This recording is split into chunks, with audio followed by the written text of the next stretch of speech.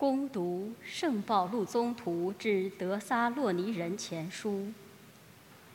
弟兄们，关于弟兄相爱，不需要给你们写什么，因为你们自己从天主接受了彼此相爱的教训。你们对全马其顿的众弟兄已经这样做了。不过，弟兄们，我们劝你们更加彼此相爱。你们要以过安静的生活，办自己的事，亲手工作为光荣，正如我们吩咐过你们的。这是上主的圣言。感谢天主。天主要以公平治理天下万民。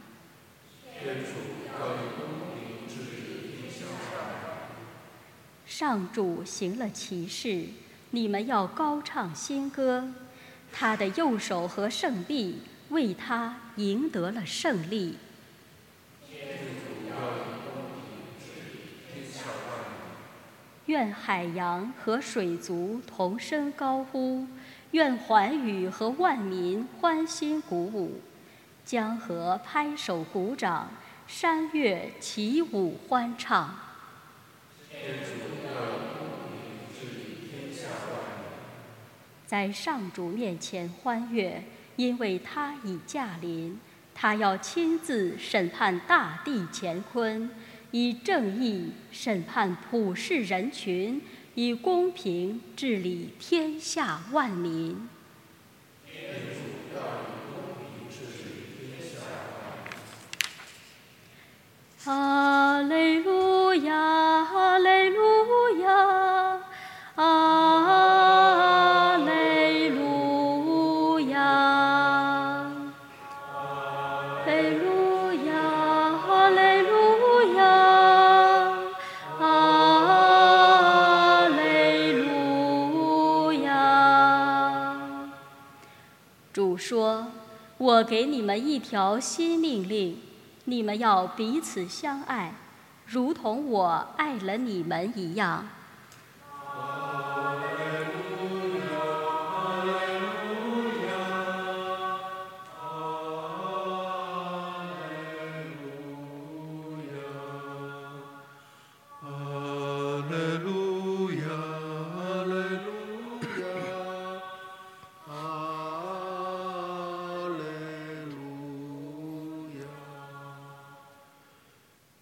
愿主与你们同在，愿你的心灵同在。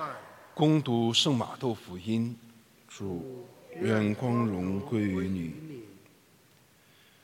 那时候，耶稣给门徒们讲了这个比喻，说：天国又像一个要远行的人，将自己的仆人叫来，把财产托付给他们。他按照他们的才能，一个给了5个金元宝，一个给了2个，一个给了1个，然后就动身了。那领了5个金元宝的，立刻去做生意，另外赚了5个。同样，那领了2个的，也另外赚了2个。但是那领了1个的，却去掘开地，把主人的钱藏起来。过了很久，主人回来了，便和他们算账。那领了5个金元宝的上前来，呈上另外5个，说：主啊，你曾交给了我5个金元宝，请看，我又另外赚了5个。主人对他说：做得好，你这又好又可靠的仆人，你既在不多的事上可靠，我要把许多的事派你管理，进来享受你主人的福乐吧。那领了2个金元宝的也上前来说：主啊，你交给了我2个金元宝，请看，我又另外赚了2个。主人对他说：做得好，你这又好又可靠的仆人，你既在不多的事上可靠，我要把许多的事派你管理，进来享受你主人的福乐吧。随后，那领了1个金元宝的也前来说：主啊，我知道你为人刻薄，没有播种的地方，你也要收割；没有散布的地方，你也要收集。我因为害怕，就去把你的金元宝藏在地里。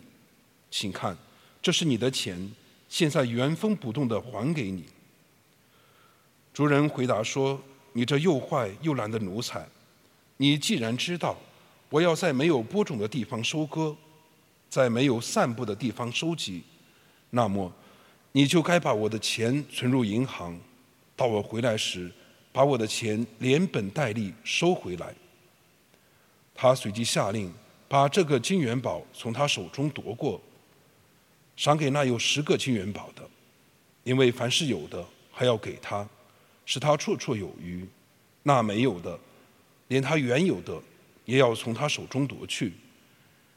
你们把这没有用的仆人丢在外面的黑暗中，在那里必有哀号和切齿。